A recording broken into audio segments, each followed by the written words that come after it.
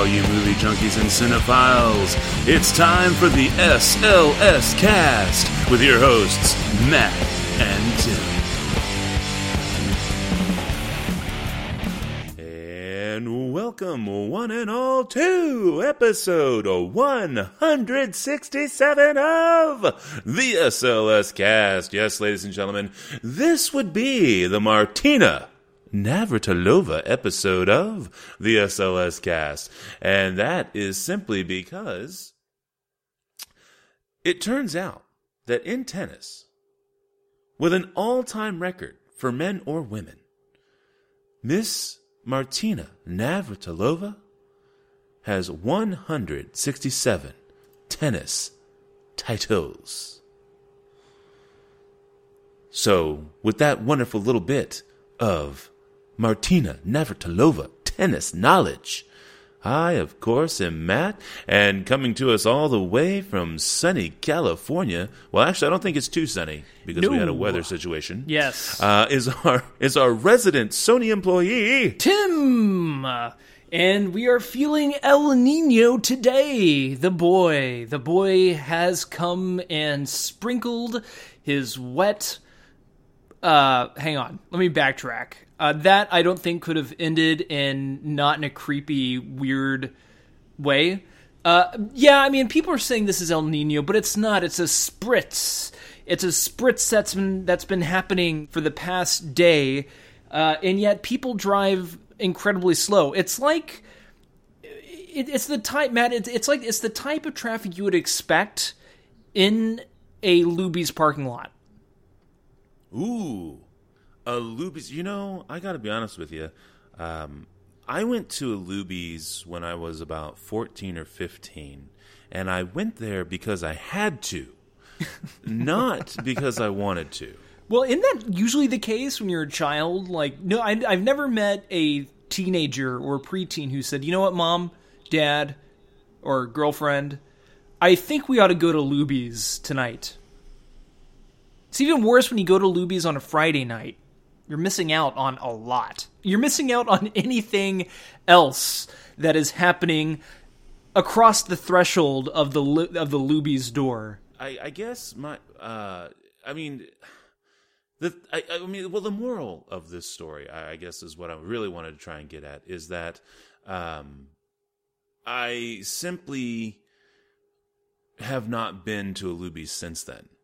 So I'm not sure what it looks like in a Luby's parking lot anymore. Well, what happened during your Luby's visit that affected you so much to where you never came back? Did you have like a bad Luann plate, or did you get Jell-O? Honestly, it just really and truly wasn't very good. I really wasn't impressed with this cafeteria crap food. So, well, two things. One, I love how you phrase that you were not impressed, as if you were a younger Anthony Bourdain going into Luby's and expecting a fine. Which actually, to be fair, Luby's isn't as inexpensive as one would think. But two, Luby's is the only establishment that can fashionably pull off the rolling chairs that you sit in. Ooh, rolling chairs. I know, it's I don't fancy. even remember the rolling chairs. Oh, I think that's like a staple at all Luby's. You go there for the rolling chairs. Sizzler? Nay, Sizzler is too modern for the rolling chairs.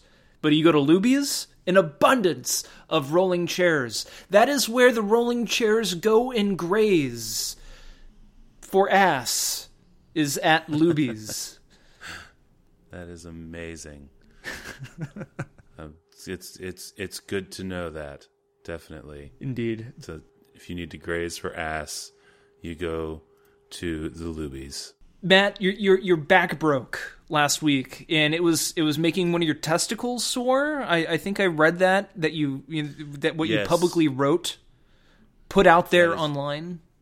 Yes, I asked the question: have you ever hurt your back so badly that you literally the question I think was along the lines of, have you ever hurt your back so badly that it made one of your testicles sore? And I can now answer that question. Yes. I was attempting to clean a fork. I forked myself, Tim. I forked myself good. Did you land on the fork? No. I was simply leaning over. I had leaned over the counter, over the sink for a while, doing dishes and stuff like that. And instead of realizing that my back was starting to tighten up, I just continued. I just carried on and was going about my lovely day. And then went and had my daughter hand me yet one last fork. I thought we were all done. I have my daughter hand me the one last fork, and then she planned it. Yeah, but it was a silver fork. It was pure silver, so it couldn't go in the dishwasher, and that is why I needed to actually wash the stupid thing by hand. So I washed the stupid thing by hand, and then I'm leaning over the sink, and I'm just really, using my thumbnail to scritch off this last little piece of dry food that's on there, and I'm successful. What kind of dry food was it? I don't even remember. Pasta sauce? Just something like that. Yeah, maybe a little spaghetti or something. I don't know. So I'm successful in my quest. I then go ahead and toss the fork into the sink, in my 2-compartment sink. I put it into the compartment with the clean dishes, and then I go to stand up, and my back went completely out. Pulled all the muscles in my lower back, and thought I was going to die. Literally just solid, constant pain. Couldn't move. Barely made it into bed, where I stayed for a day and a half. And I've slowly been recuperating. I can move around and do what I need to do, but I have definitely discovered the value of good posture and quality seating, all that fun stuff. It's And also another good reason to actually start really losing some weight, because being fat doesn't help. So that's where I'm at. I forked myself on Thursday night, Tim. Well, I think that was the time that your family, your kids, and your wife could have proven themselves to you, how dedicated they are to father, and wash you with a rag, with a damp cloth every couple hours. Jesus, make sure you're not. I got two glasses of water. Two, Tim. I got 2 glasses of water and two Aleve out of the whole fucking thing. Everything else I had to take care of myself. Really? So, yeah. They didn't give you like really. a little bucket of trail mix or raisins nothing. or anything? I was completely on my own. And I bet they were in the living room. They had the TV turned up really loud on, one of their little kid programs. Because, it's just now quid pro quo, right? Turnabout is fair play. So when the next time that, my wife has a migraine, or, the shoulders are just killing her, I will get her a glass of water and a pill, and if that doesn't do it, well, tough shit. Well, you have the flu? That'll pass in a couple days. That's right. Go bed's all yours. So let me go get you some frothy chocolate milk. You don't need water. Huh? All right. Well, then, should we do some mail real quick? Check the old email inbox. Check the old email box. All right. So we have at the show at slscast.com. Turns out that we have a new Twitter follower. Yes, and you can follow us on Twitter at the SLScast. Our new Twitter follower is Revelstoke Jim Browning at Revelstoke Jim, and you can check out his wonderful Canadian content at revelstokejim.com.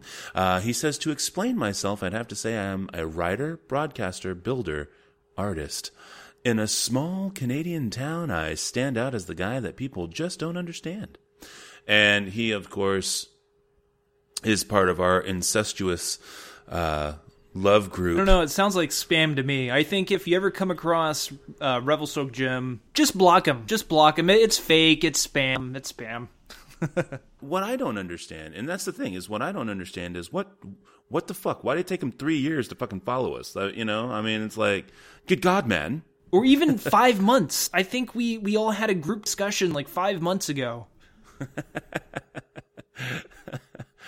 So, at any rate, yes, welcome to the fold, sir, officially, as a follower on Twitter. But be sure to check him out. He's got some really cool storytelling stuff that he does on his show.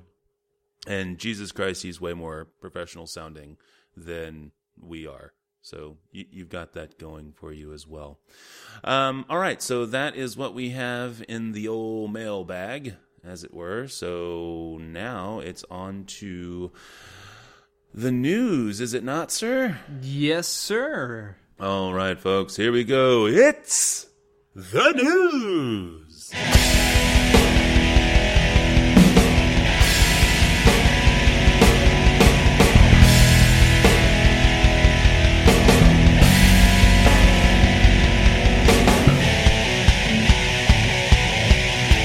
All right, and first up from me, I am going to talk about some movies that are coming out. Let's see here. Or not movies that are coming out. I apologize. Let me rephrase that. I am going to be talking about movies in production and a movie being re-released. According to Marvel.com, let's see here, and this is by way of... doesn't say.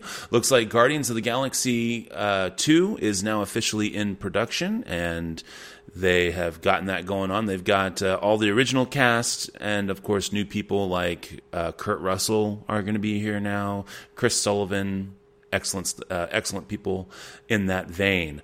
Also in production now officially is the filming of Star Wars Episode 8. That news came to us from Deadline.com by way of Jeremy Gerard. So there you go. And of course, we've got Benicio del Toro and Laura Dern for Star Wars Episode 8, and the filming has kicked off there. Let's see here. And then in terms of movie releases, we have from EW.com, yes, Entertainment Weekly, by way of Oliver Cattell. The Maltese Falcon is returning to theaters for 75th anniversary. You heard that right, folks. Maltese Falcon is celebrating its diamond anniversary with a trip to the movies. The 1941 film noir classic starring Humphrey Bogart as a private eye who gets mixed up in the hunt for a jewel-encrusted statuette is returning to theaters nationwide Sunday, February 21st, and Wednesday, February 24th, via Fathom Events.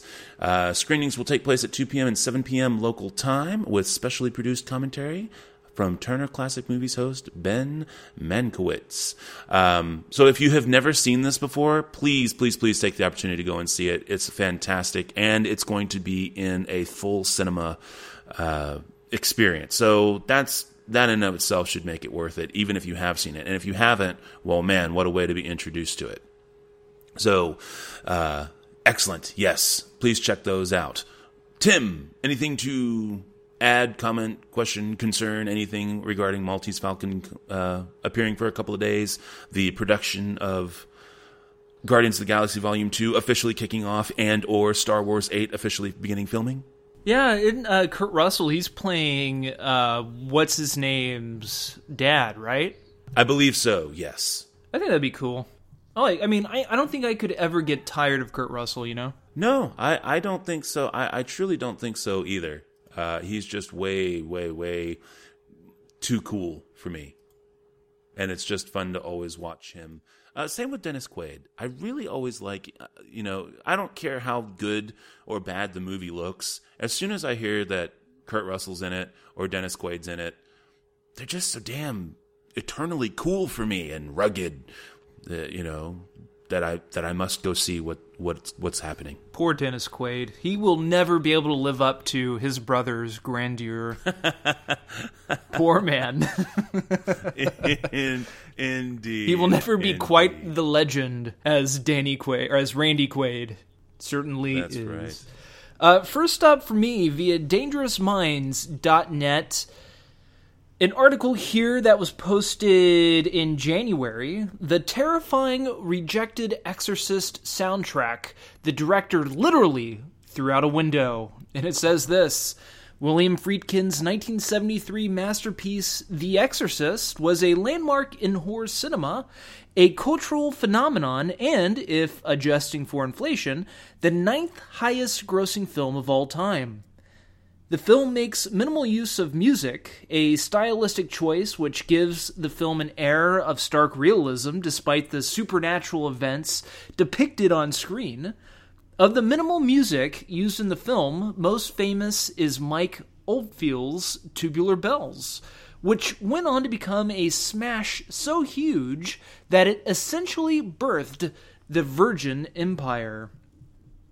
Before Friedkin settled on Oldfield's Prague masterpiece, he had originally commissioned a score from Lalo Schifrin, who had famously done soundtrack work for Cool Hand Luke, Dirty Harry, and the instantly recognizable Mission Impossible TV show theme. Schifrin's atonal Exorcist score was very much in the vein of Krzysztof Penderecki, whose Cello Concerto No. 1 of Polymorphia was used in the film's final edit, with the addition of Bernard Herrmann-esque fright stabs. Those are in quotes, fright stabs.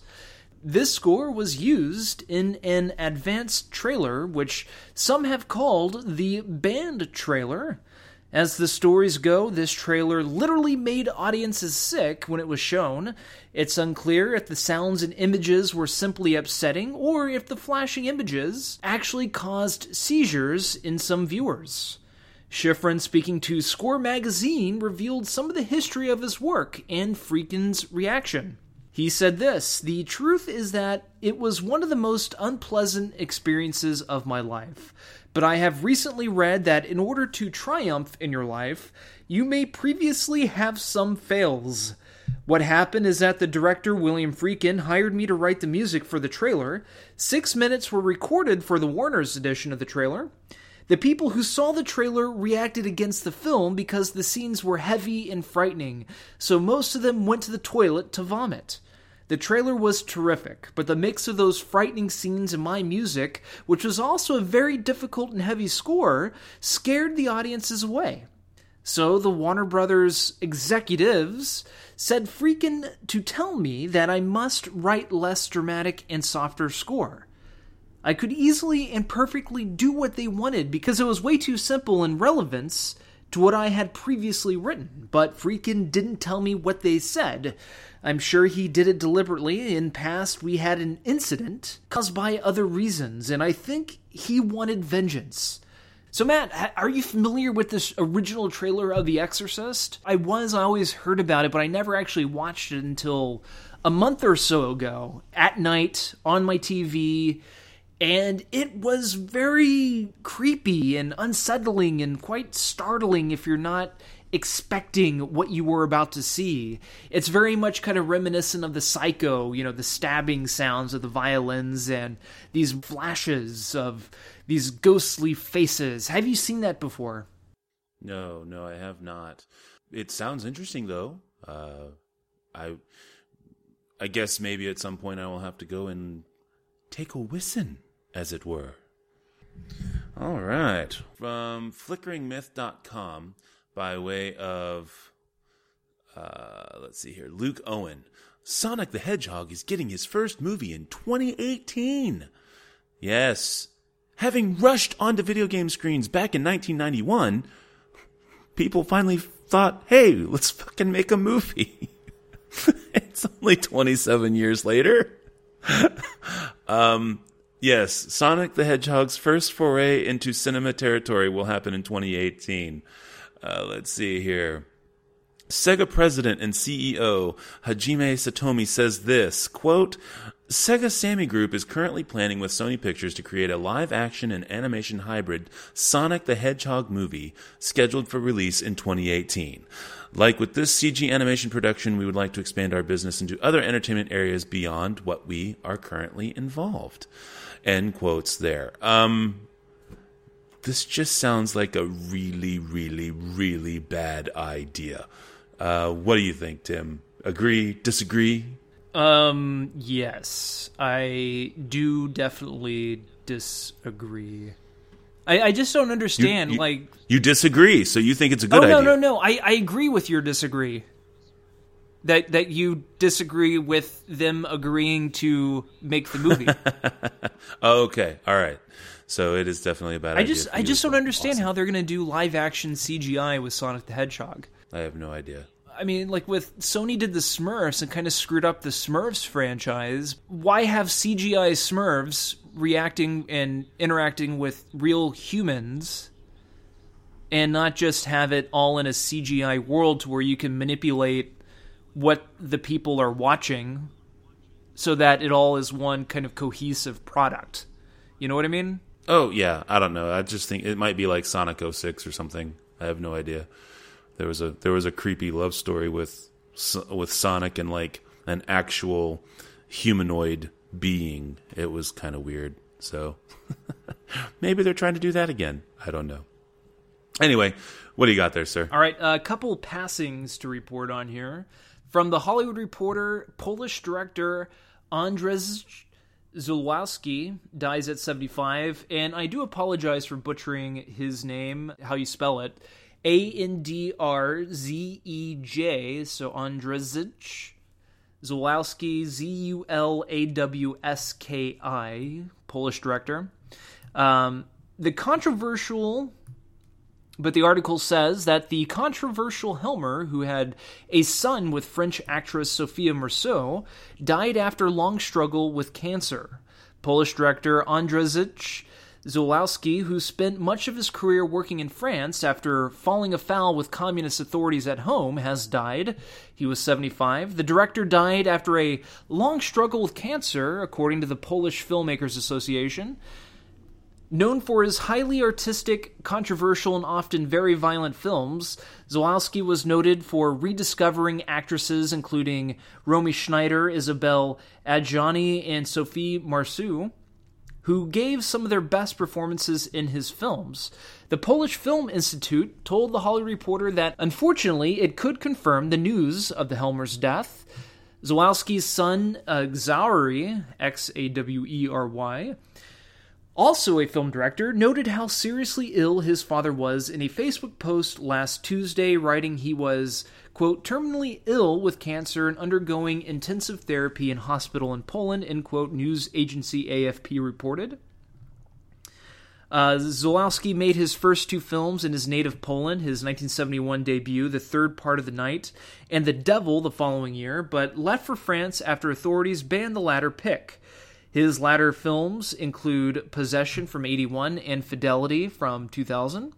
Incidentally, before Zulawski's death, Kino Lorber said Tuesday that it had acquired all North American rights to Cosmos, with its U.S. premiere set as part of the Film Comment Select series, organized by the Film Society of Lincoln Center, which opened Wednesday in New York. The event also includes a feature sidebar, quote, spotlight on Andrzej Zulawski, end quote, with screenings of The Devil on the Silver Globe and The Third Part of the Night.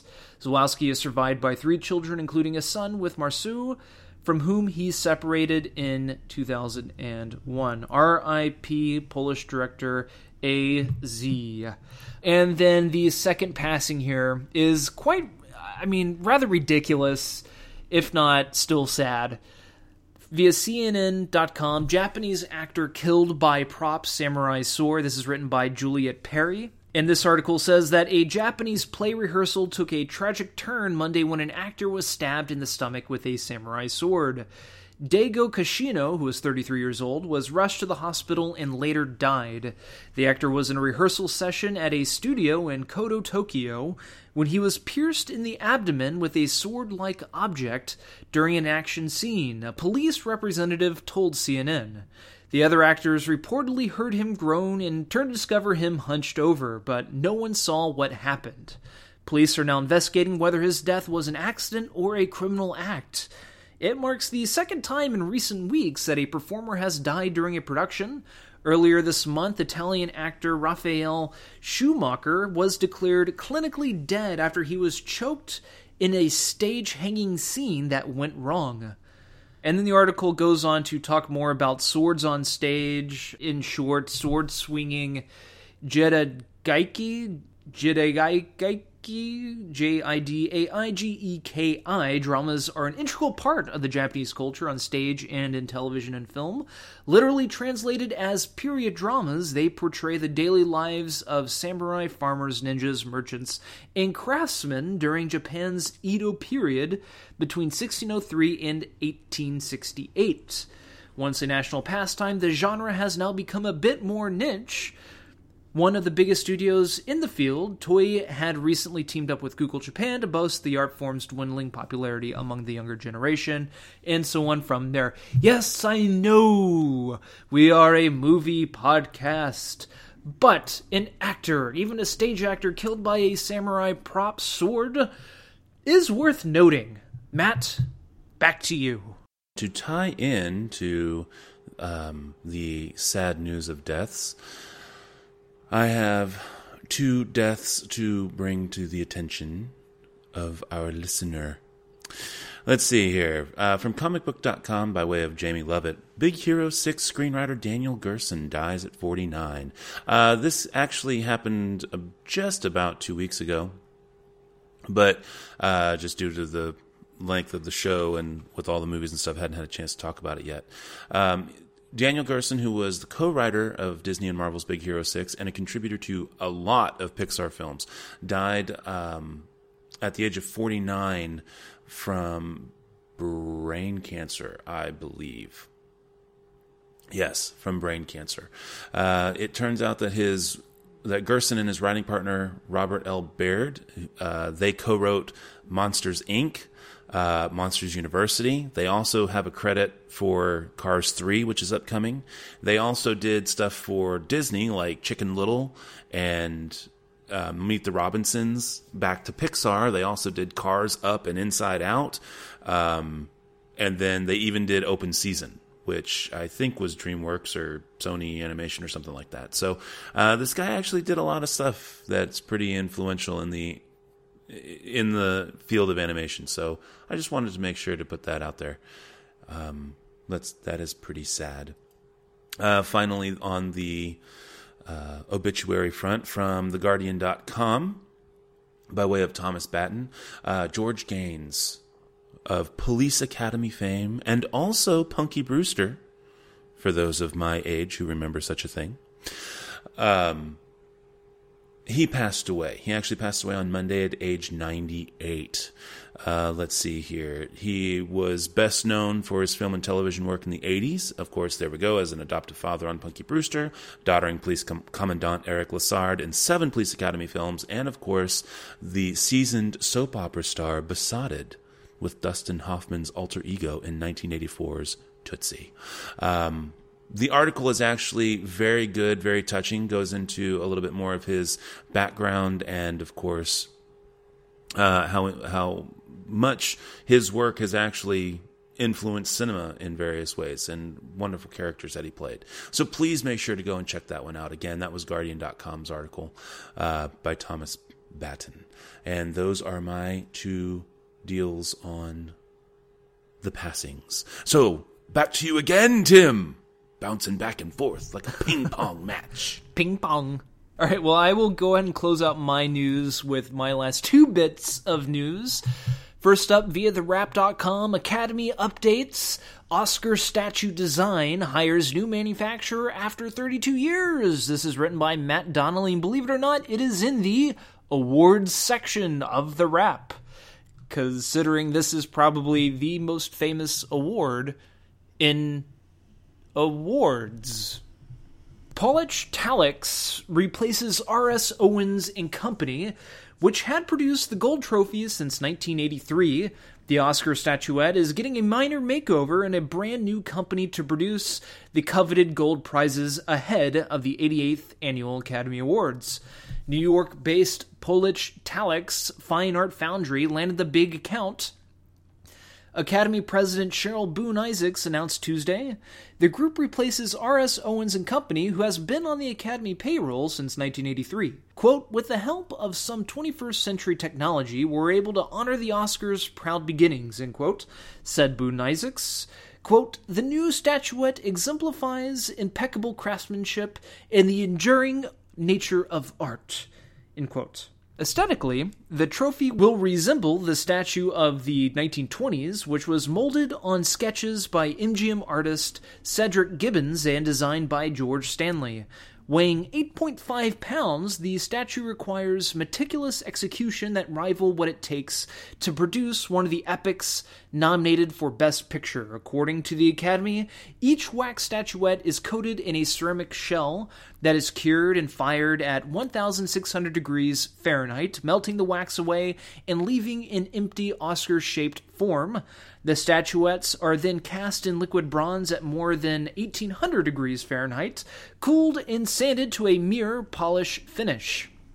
The figure portion of each Oscar is electroplated with a permanent layer of reflective 24-karat gold by Epner Technology, a renowned high-tech specification electroplating company in Brooklyn.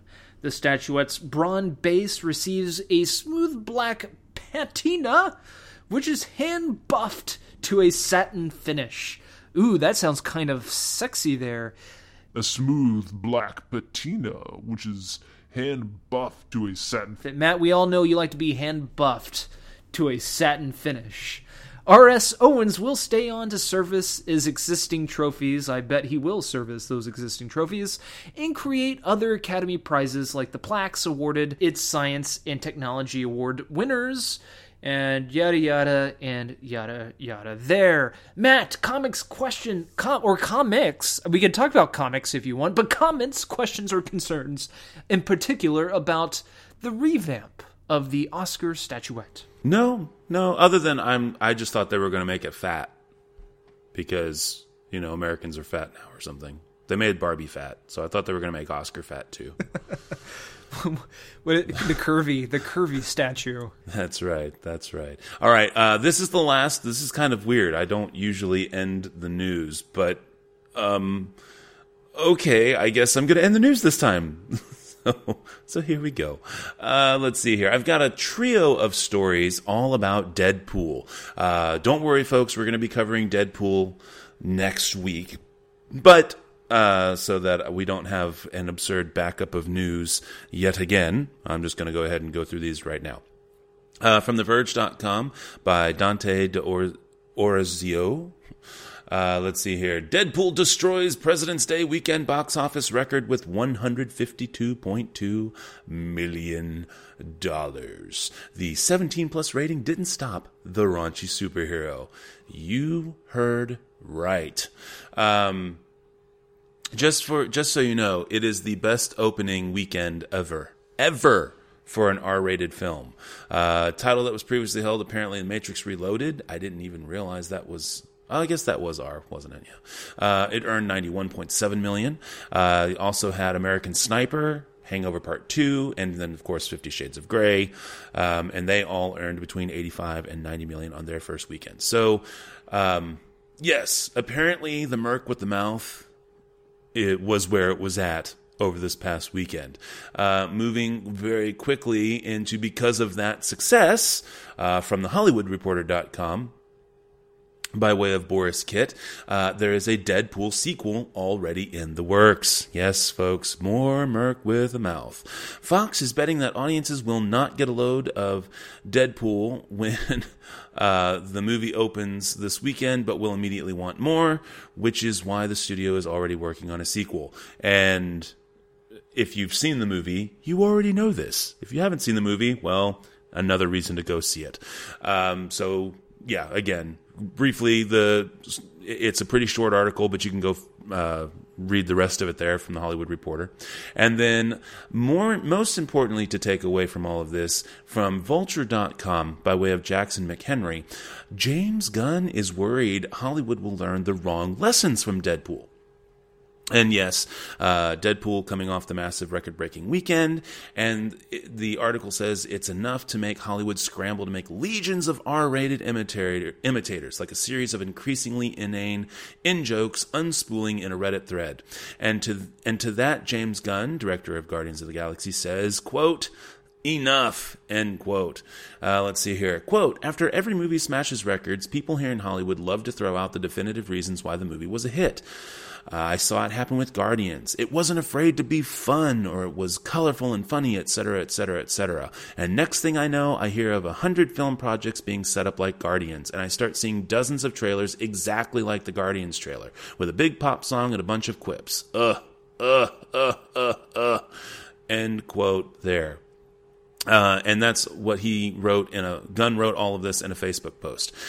He goes on to say that Deadpool is original because of the style with which Deadpool already existed. And the people who wrote the movie understood that and presented that in the screenplay. And the people who made the movie understood that and brought it to you the right way.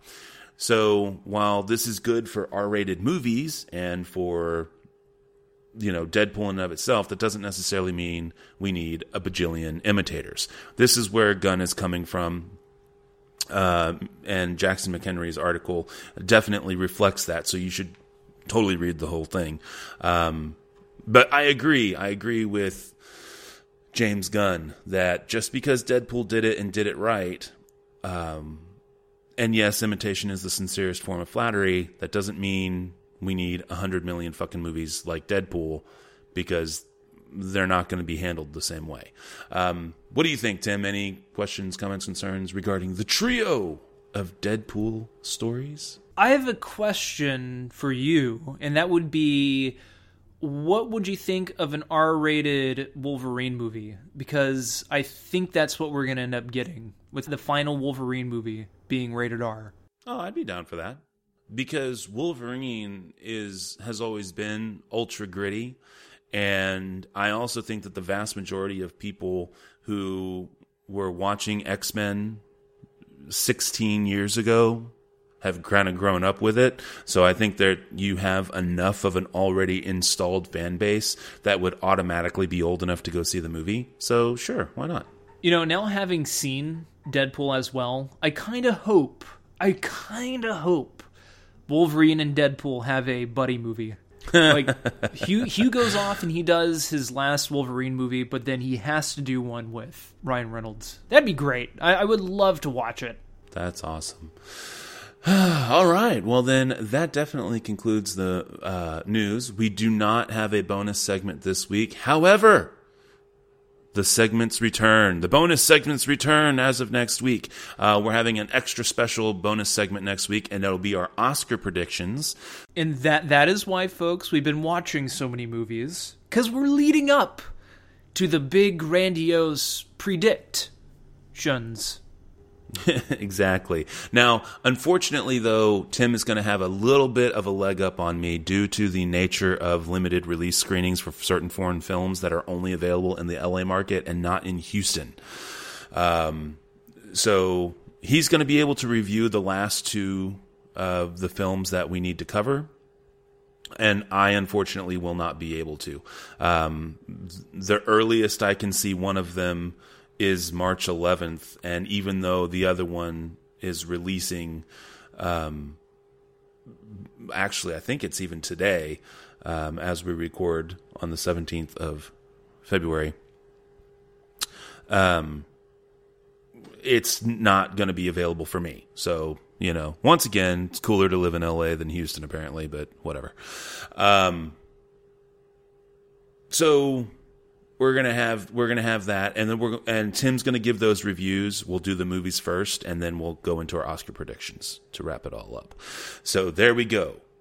Without further ado, I present to you the movies.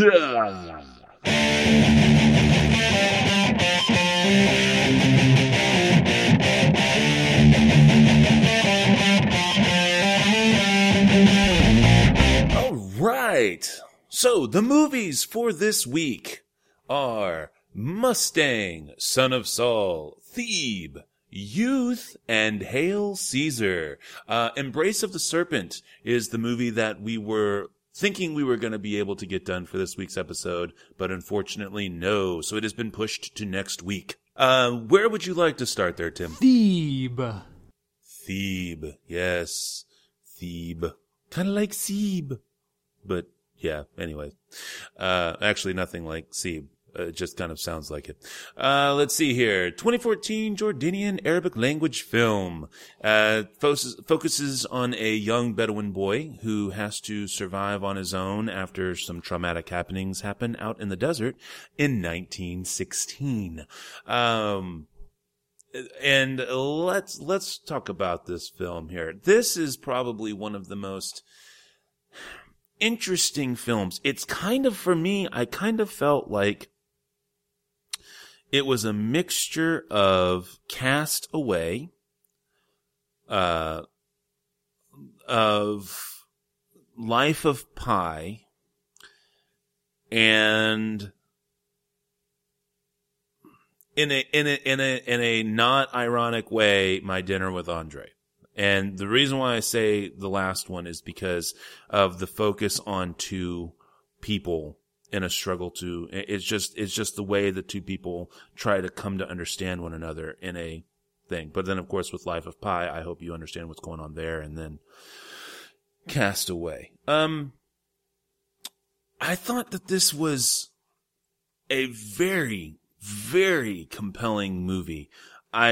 Mainly because as a student of this time period now, it's really fascinating to see a current take on something that on the end of a literal era, as the Ottoman Empire is truly coming to a close. It'll be gone in like 7 years. Actually, maybe even less than that by this point.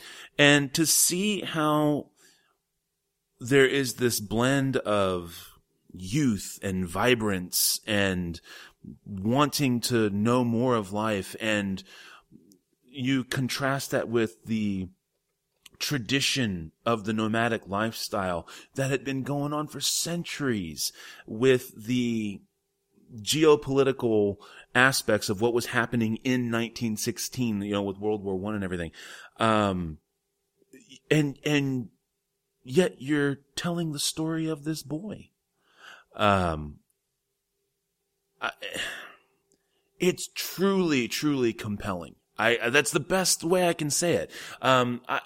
It's kind of interesting because the one thing that I thought would have been really, really easy to have gotten full marks for in this film would have been the cinematography.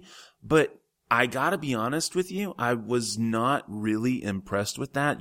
The time period, the area, the desert and everything, you get that. I mean, all of that is there, but you don't get that Lawrence of Arabia feel. And it's not because it's trying to tell this kind of epic story, but instead could focus on the idea of loneliness and everything. And where, for example, in Cast Away, when Tom Hanks' character is lost out on the ocean, or in same in Life of Pi, you have just this vastness of sea, right? And you can get that same kind of thing, especially as Thebe finds himself alone in a certain point of the film. And yet it just kind of seems like a desert, and so the cinematography that can do so much with this source material just kind of seems to do an okay job. And so that in and of itself is not so bad, but then you really need to focus on the characters. And while I thought the characters were interesting overall, and I thought that this boy, Jasir Eid al-Huaytat, who played Thebe, personally, I think he gives our young friend from Room a run for his money. But as critical as he was, I felt like the interplay wasn't there. So, as well as it could have been.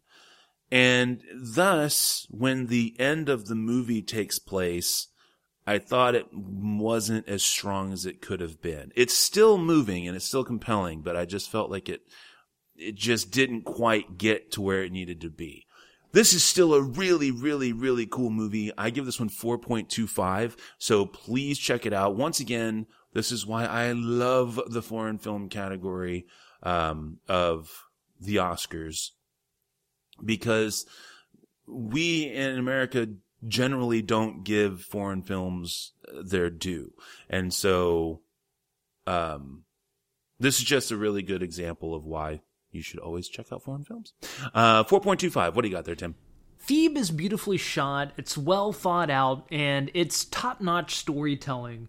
But the movie ultimately becomes frustrating as it nears the halfway mark. And I guess this is a minor spoiler if you don't want any particular plot elements spoiled. But like what Matt alluded to a little while ago in saying that the boy finds himself alone, that's where, to me, the movie kind of hits a wall, and it takes them a while for them to overcome that wall or scale that wall. What I mean by that is that the movie starts off and you are introduced to these characters, and the story is moving forward for the most part. It's not like your run-of-the-mill, slow-burning indie film.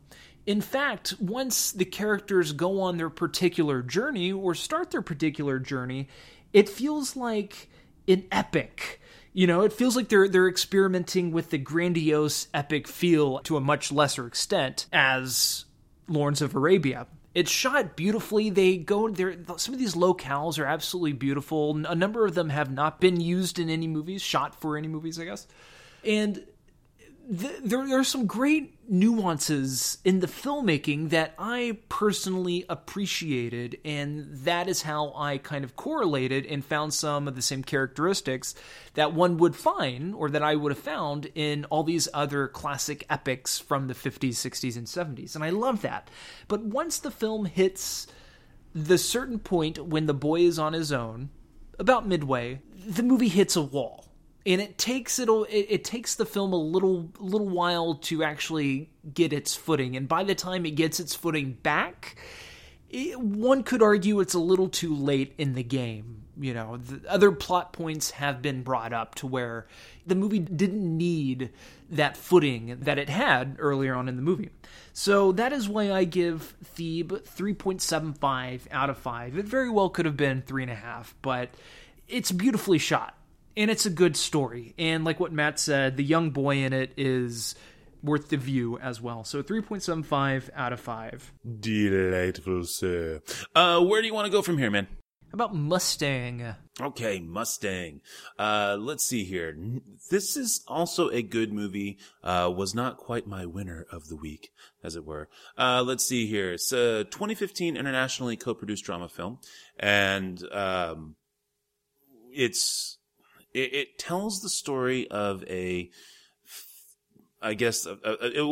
like 5 sisters and how they are basically trying to move on with their life. And okay, I don't know if anybody out there is ever familiar with the film The Virgin Suicides, but it's. Let's pretend that Virgin Suicides was good. Let's do that. Let's pretend that The Virgin Suicides was a good movie, because I think it's a terrible movie. And then we transpose it so that it's Turkish instead of Americana-ish. And that is heavily the influence and style and the way the story kind of works for Mustang. Now, the reason why I say that is because the struggle for me with this film was it plays out in a very, what I think Americans would consider to be a very stereotypical way for how a lot of families are perceived in this part of the world with this particular religion and the conservative, ultra-conservative styles that can be wrought from this material. And it can be very quickly, and all of those things can be very quickly tied into the film to the point that you lose the spirit of the film, which is that it's these girls trying desperately to claw their way out and make their own lives. The thing is that while that is the heart and soul of the movie, and I think that the movie does do a good job of doing that, it is just so ridiculously heavy-handed in its trying to keep these poor women down, these poor young women down. And despite the fact that situations like this truly exist, which I want to make sure and make clear that, of course, these things do exist, it just seemed like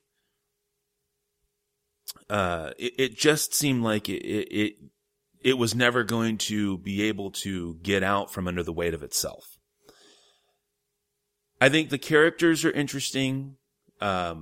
I believe that the young girl who plays Lale, I can't remember how they pronounce her name, was definitely very good. And the family situation that is there, I think is faithfully represented. But, just the material, I think, is too heavy. And like I said, it struggles to come out from under the weight of what it's presenting to actually get to the heart and soul of the film. That being said, still worth watching. I actually give this one 3.75 out of 5. So be sure to check it out if you can. What do you got there, Tim? This is 4.25 out of 5 for me. Shit, why do we keep switching back and forth? What is this crap? I thought it was an excellent portrait or window into womanhood in modern society. And, personally, I mean, I guess in some way I can understand how you would feel that it felt like, how that you would feel that the movie is heavy-handed. But I really didn't feel like the movie was heavy-handed because of the subject matter and the vastly different culture compared to our culture and my lifestyle and whatnot. Because these women, these poor girls, arranged marriages are happening. They're being locked up or kept under lock and key by their grandmother and evil uncle. It's amazing. They're basically taken out of school. They were kept shrouded away from their friends and lovers, I suppose. And it's a very interesting look into that particular life. And because I am not one who has had experience with this and I haven't witnessed this firsthand at all, but I'd imagine this movie does a damn good job at trying to capture at least those feelings of any woman who is put in this particular situation as these girls in this film are depicting. With that, I think it's definitely an achievement in its own right. It's just fascinating. It's different because this movie takes place now, yet all this stuff is still going on. And though society, though pop culture, though Americanization, I guess, has spread across the pond and further, it doesn't necessarily affect everybody, especially in these hardcore religious Turkish homes. These people are set in their ways with their customs. And it left me thinking about the movie once it was over. And there's not really much more I can say about it. Yet I still give it 4.25 out of 5. I did have a problem. There was some kind of tonal issues I thought the movie had. At some points, it felt a little too light and fluffy. And at other times, it felt like shit. I mean, this is very depressing. It could be because of the filmmaker, the director, Deniz Gamze Yurguven. I apologize. I know I definitely butchered her name. But it could be because this was one of her very first films. I don't know, but the movie is still good, and I am very much looking forward to her follow-up. So I'm really happy to say that we have another female director, another incredibly talented female director on hand. And so 4.25 out of 5 for Mustang. Cool. All right. So are we going, what are we looking for here? We're looking for... Let's wrap up the foreign flicks with Son of Sal, or Saul. So, well, I mean, Youth is technically a foreign film. Okay, well, we can do Youth. But I mean, it's not a nominated foreign film, but it's technically a foreign film.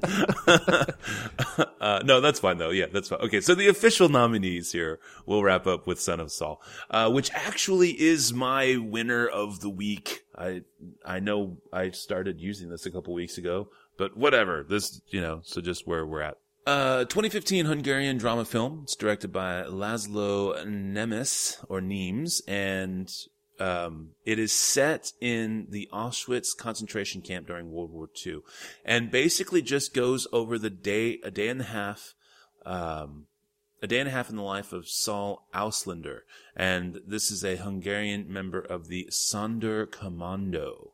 Now, these were basically work units made up of German Nazi death camp prisoners. And they were the Jews who were forced on threat of their own deaths, basically to aid with the disposal of gas chamber victims. So they would have to empty the gas chambers. They would bury these people. They would dig the mass graves. A lot of them actually learned demolition. Because of that, they were actually able to learn how to use explosives and stuff, because they didn't just dig those graves. A lot of times they would blow holes in the ground and stuff like that. So these people actually would become trained and actually somewhat useful. And of course, this kept them alive longer.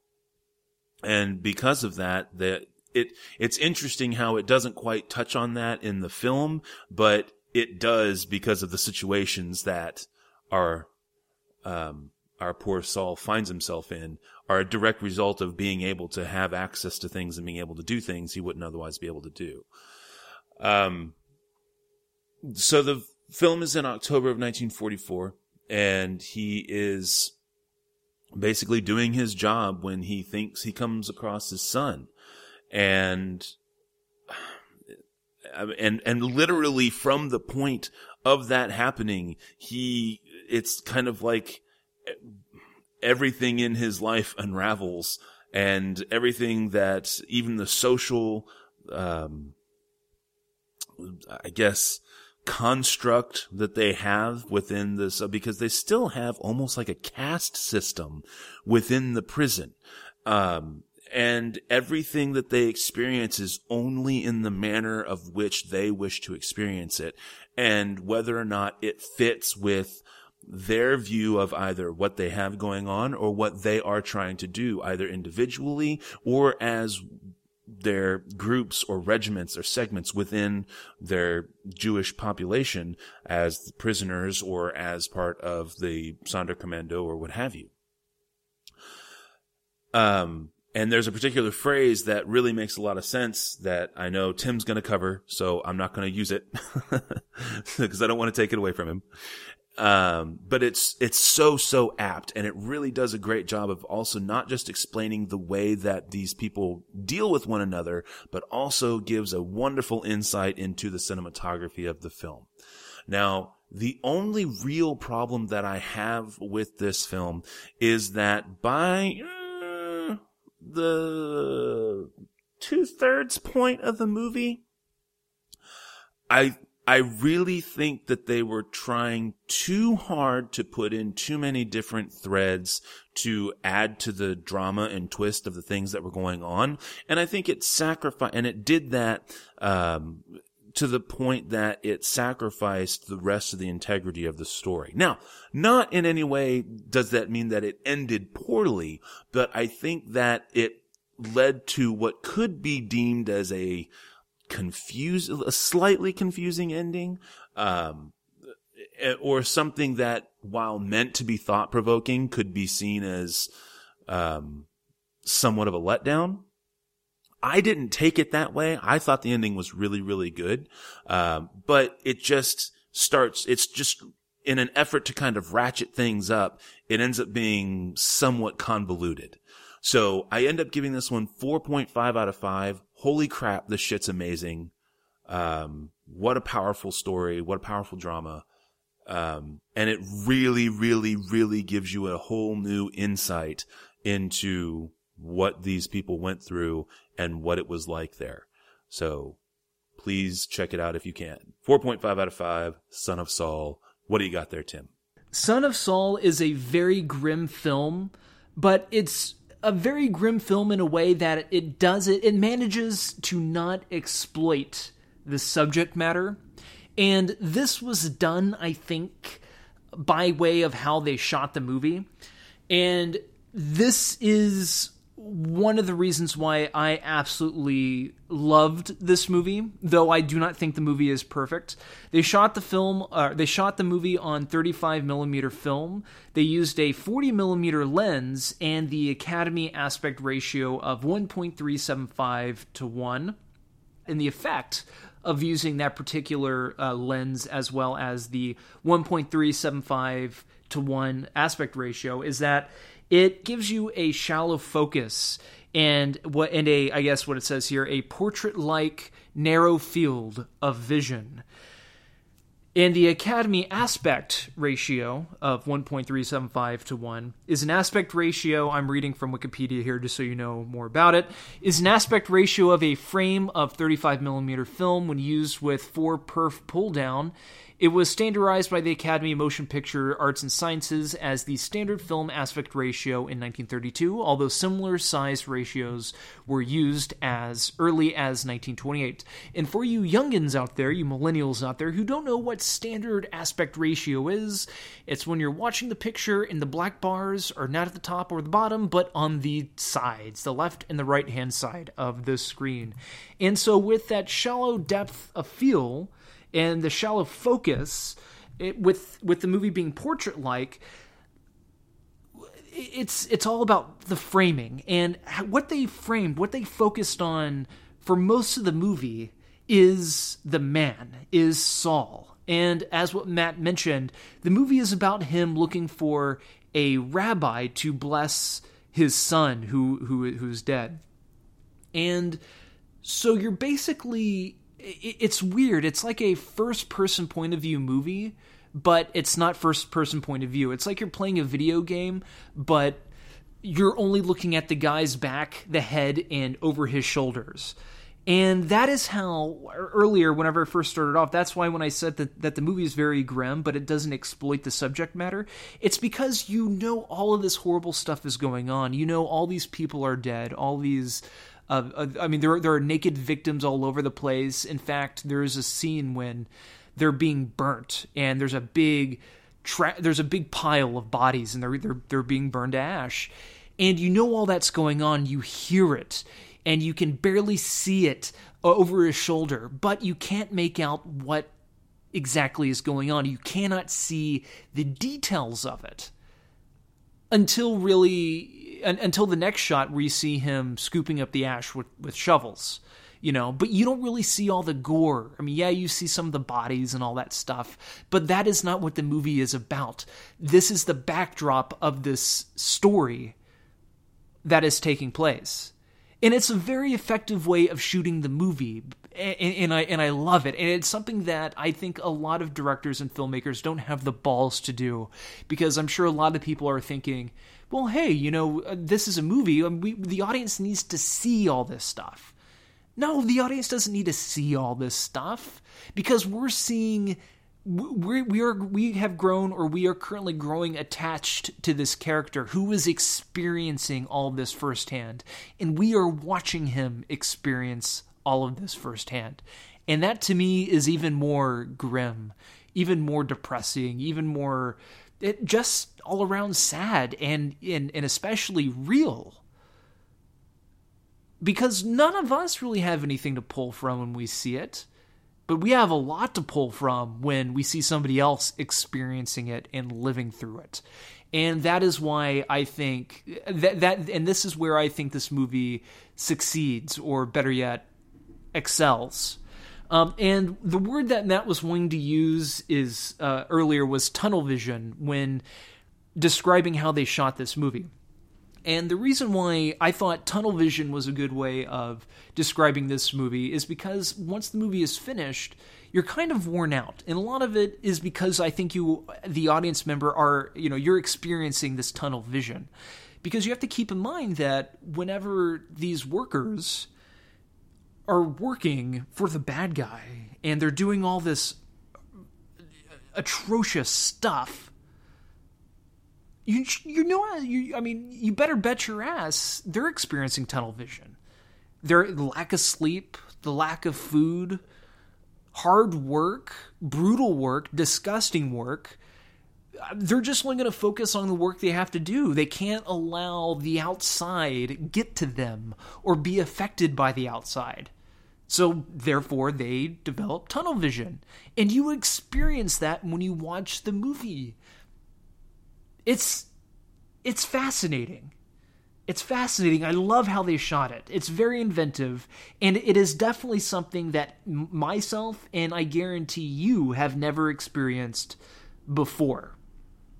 And like I said, the movie does wear you out at the end. So I would just say be prepared, but don't go and watch the trailer. If you're interested in the movie, go and see it. I highly recommend seeing it at a movie theater if you're able to. But if you can't, rent it whenever you're able to rent it and do enjoy it. For it's not necessarily for the subject matter, but for the technical aspect of it it's just fascinating. And obviously the history is fascinating as well. So, Son of Saul, I give this one 4.5 out of 5 as well.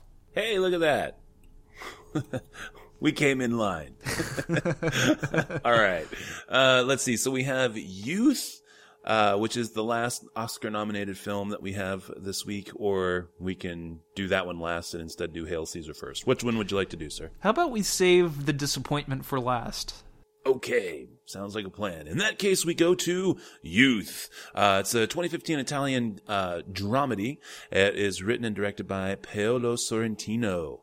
This is the director's second English language film, actually, and it stars Michael Caine and Harvey Keitel as best friends who reflect on their lives while holidaying in the Swiss Alps. Let's see here. So, we have a rather quirky couple of best friends, and they're staying at a luxury resort. Let's see, Michael Caine plays Fred Ballinger. He's a composer. And then Harvey Keitel plays Mick Boyle, who is a filmmaker. They have, they both have kind of their reasons for being kind of where they are in life, but at the same time, they also want to enjoy what bit of life they have left, and yet certain aspects of their lives keep popping up that prevent them from doing so. Interspersed through this rather interesting story are quite a few surreal sequences. You get fake music videos. You get Hitler impersonations. Cowbells. And yet, the story that it's trying to tell, still does manage to shine through. I think really you have a lot of people in this film other than just Michael Caine and Harvey Keitel, obviously.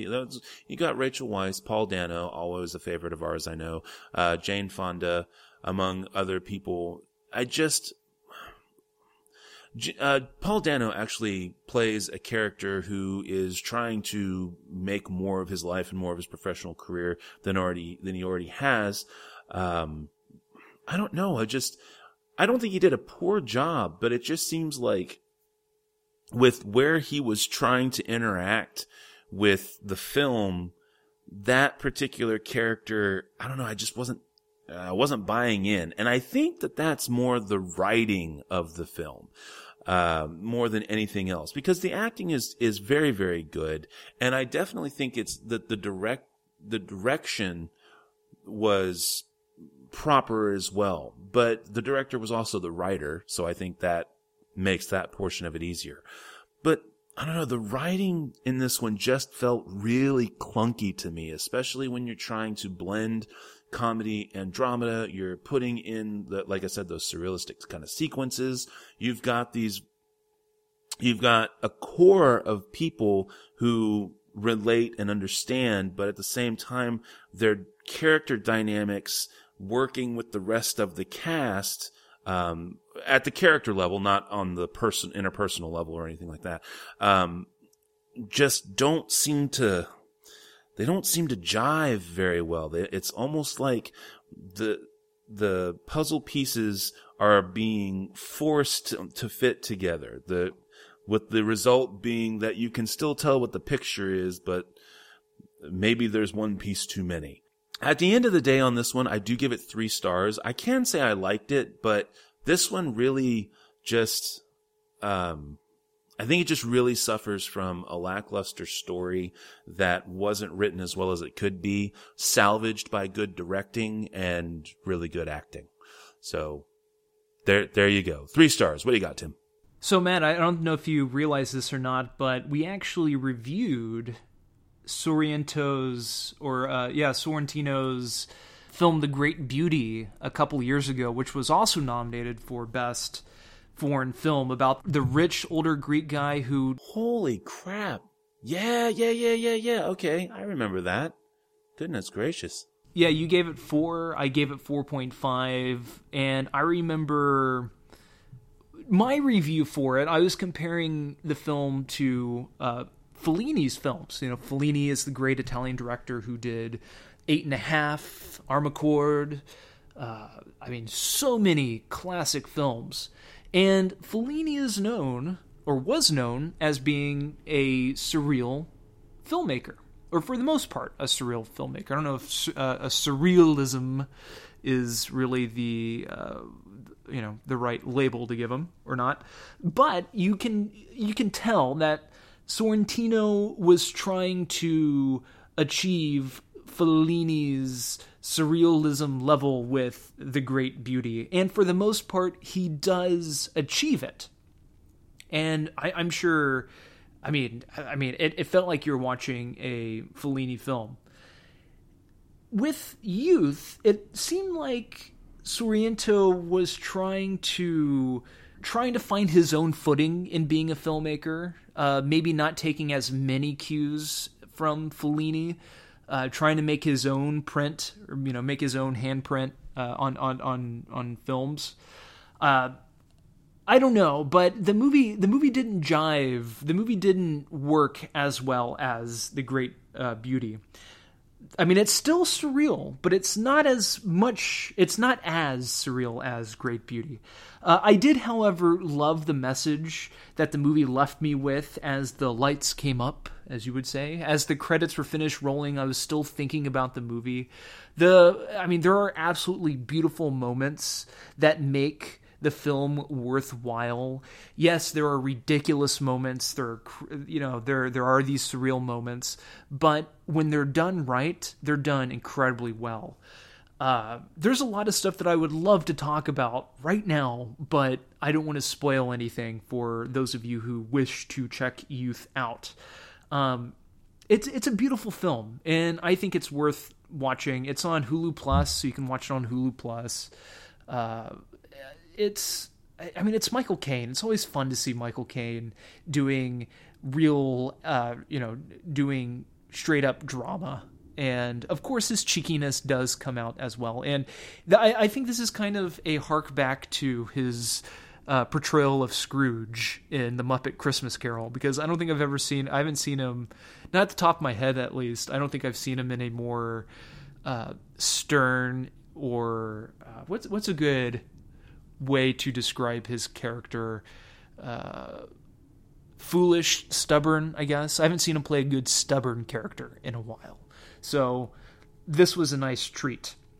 But as you know, on the downside, the movie does feel choppy, and it felt like Sorrentino, it felt like he didn't really know which direction he wanted to take the movie in, like which path to take, because there are definitely some quirky moments to it that really don't work.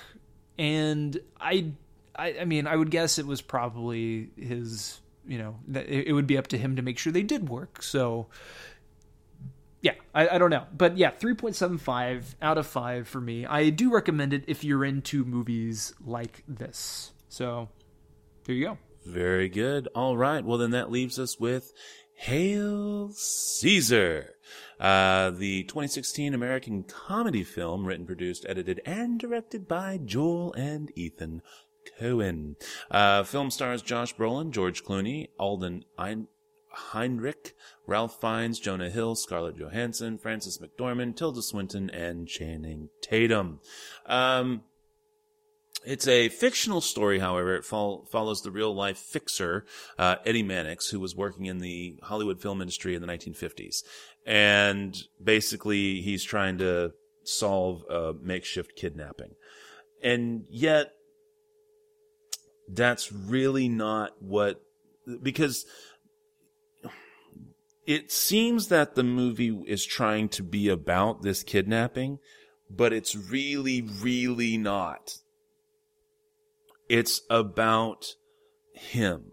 It is about Josh Brolin's character of Eddie Mannix. And we also have this very weird, kind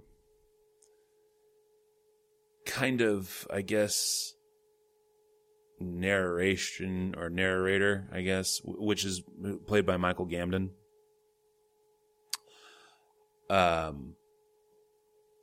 And he is utilized, the narrator is utilized in a very, very odd way.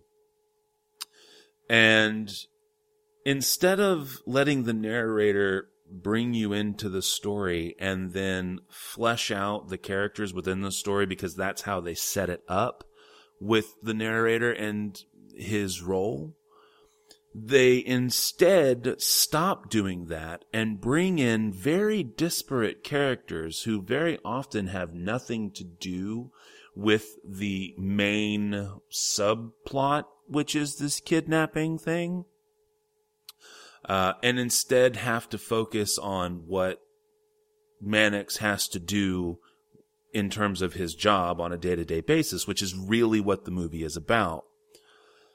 And they take these people and then use Golden Age of Hollywood settings to introduce these characters. And while that in and of itself seems to be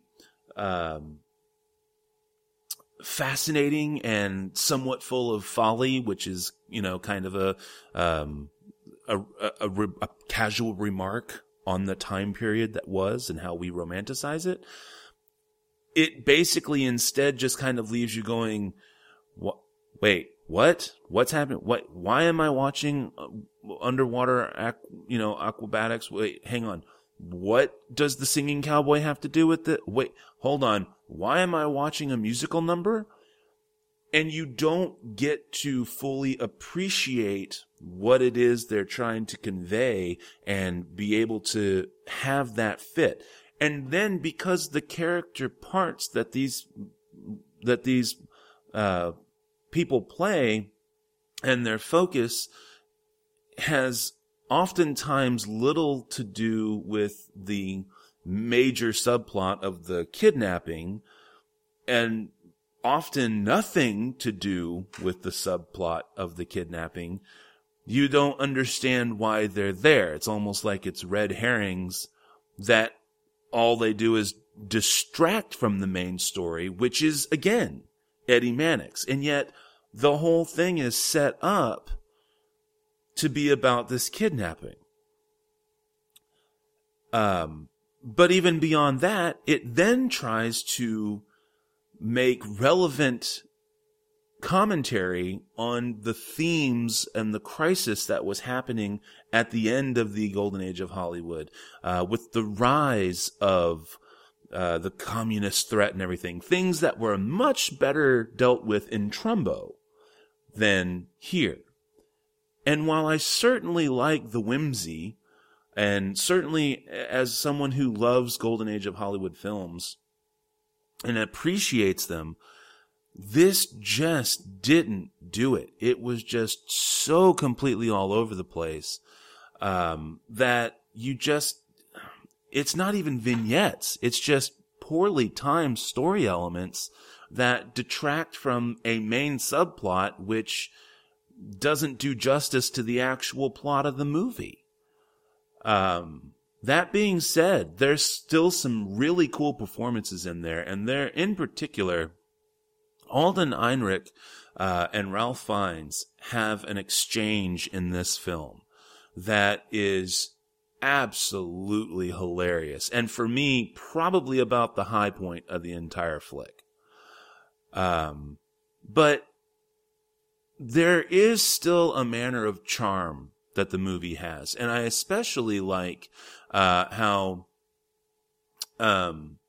they incorporate people like Tilda Swinton, who plays twins Thora and Thessaly, who are actually kind of a playoff of Dear Abby and the other advice columnist, who were real-life twins who also ended up having competing columns. So there are things to enjoy about the film, but there are things to enjoy individually and nothing that really brings the film together as a whole.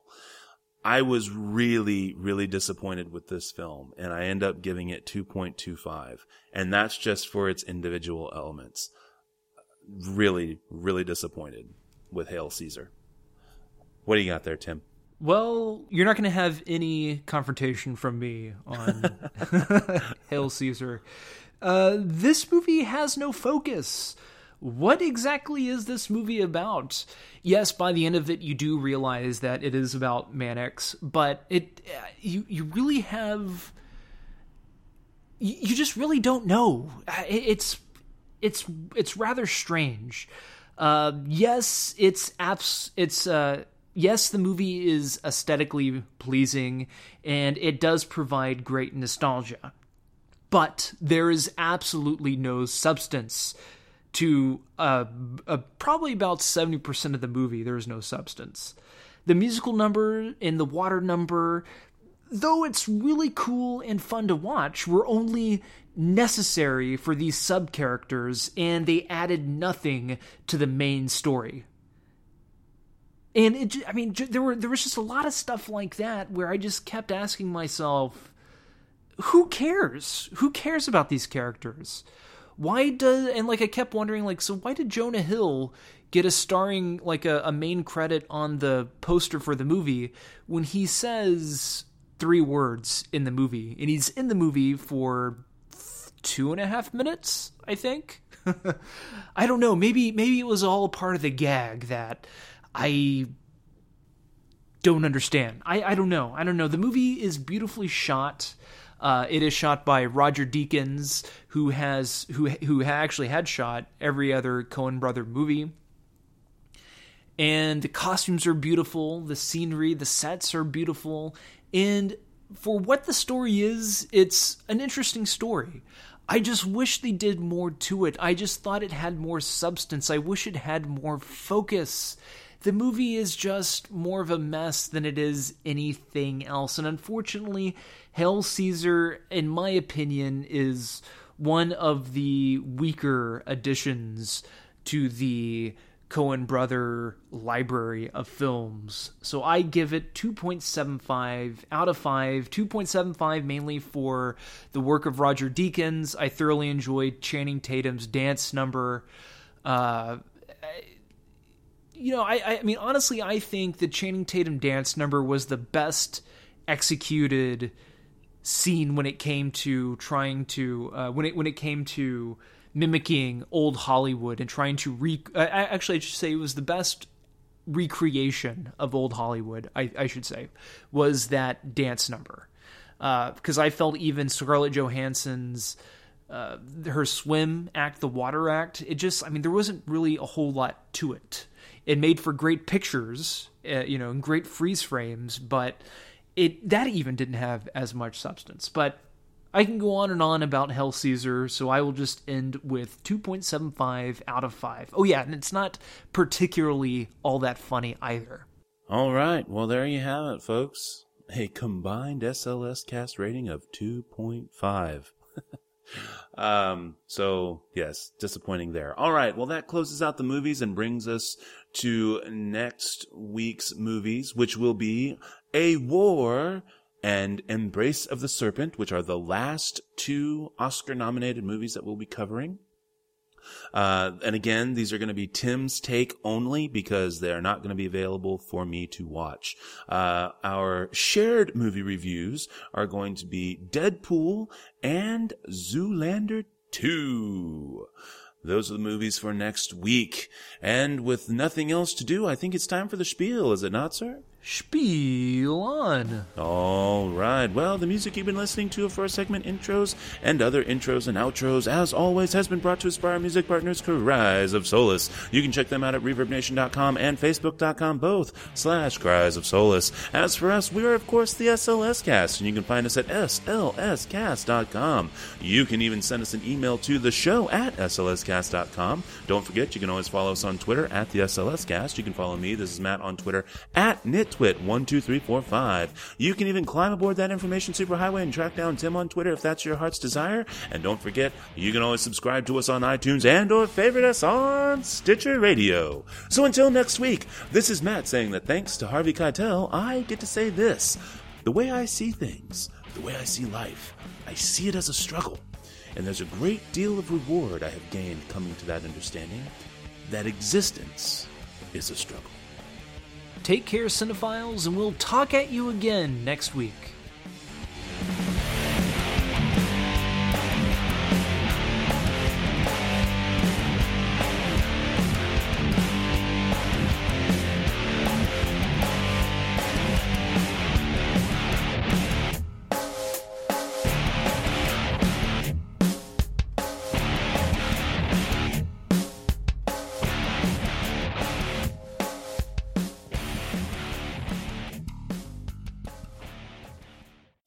Thanks again for listening to the SLS Cast with your hosts, Matt and Tim. Remember that you can find us at slscast.com, at the SLS Cast for Twitter, also on Facebook, and you can always subscribe on iTunes. Thanks again for listening.